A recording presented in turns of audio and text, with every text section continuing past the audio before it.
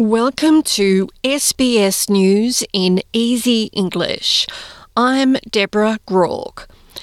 Emergency services are bracing for heavy rain in South Australia's north. A private dam is at risk of failure in the Adelaide Hills, and the State Emergency Service is continuing to monitor dams at Hope Forest and Basket Range.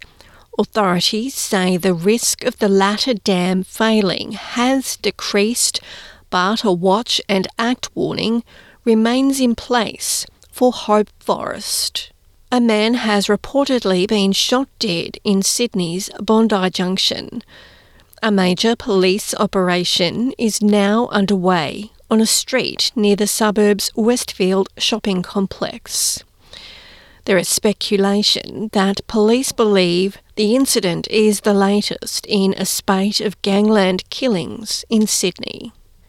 Defence Minister Richard Marles has defended the government's decision not to provide Ukraine with Hawkeyes and Bushmasters in its latest round of military aid.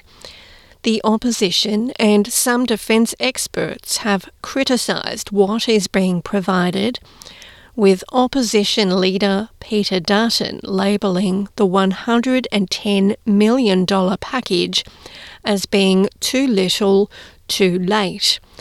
But Richard Marles says while the package does not offer Hawkeyes, the equipment that is in the aid package would make an impact on the ground in Ukraine. Ukraine came to us with a menu of items which they felt could make a difference in terms of their effort. That was obviously very useful for us in terms of the conversation we then had with them.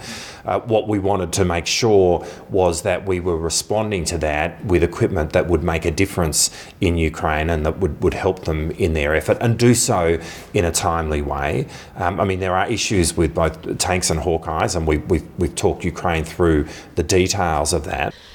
Parents are reporting an increase in daycare fees before federal government changes designed to help them come into effect.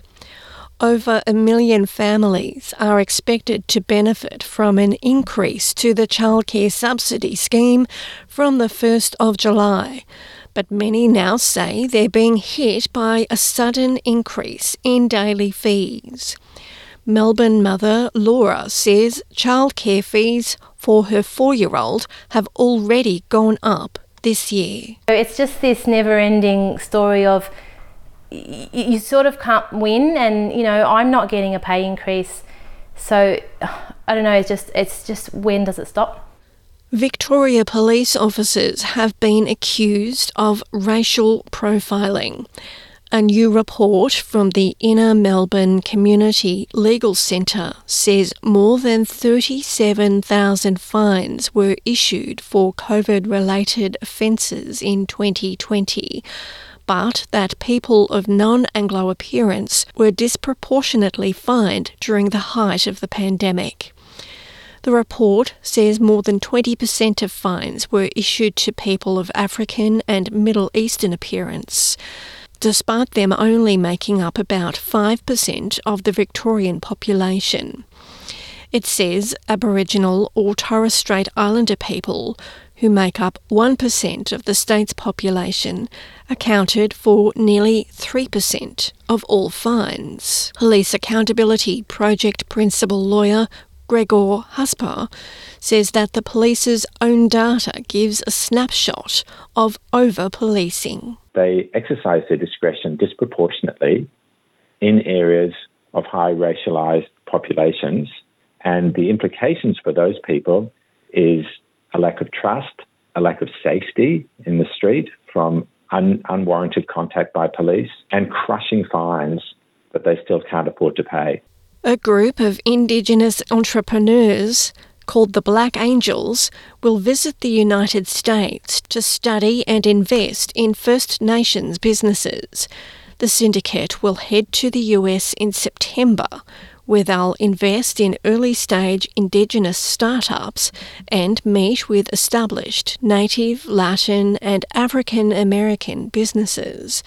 Jerome Cubillo is one of the 10 Black Angels. We want to live on country, we want to stay connected to our culture, we want to be strong in that and walk in the two worlds.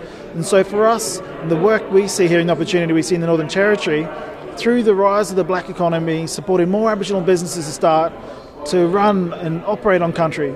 I'm Deborah Groark. This is SBS News in Easy English.